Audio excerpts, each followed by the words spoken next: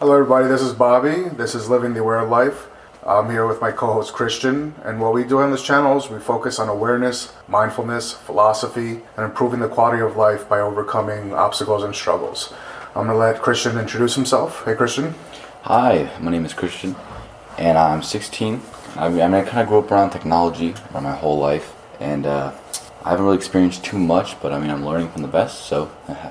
So moving on, myself, I'm 39, I served in the military, got out, had different jobs along the way, but the greatest testament I have is kind of my spiritual journey. After the military, I suffered some trauma, being overseas, and it put me on this path to just ask all these questions, like why are we here, what is our purpose, and things like that. So that kind of just led me into, diving into this black hole and trying to figure myself out. So the whole purpose of this channel is to kind of just compare notes and share our experience and hopefully interact with you guys so that we can kind of learn from each other. And I firmly believe in just life experiencing life. We're here to learn a lesson. We're here to have an experience, and all we have to do is just be. So I'm okay with that. And moving forward, as we learn new technology, new techniques, we'll definitely share them with you guys. Hope you guys have a great day. Have a great day.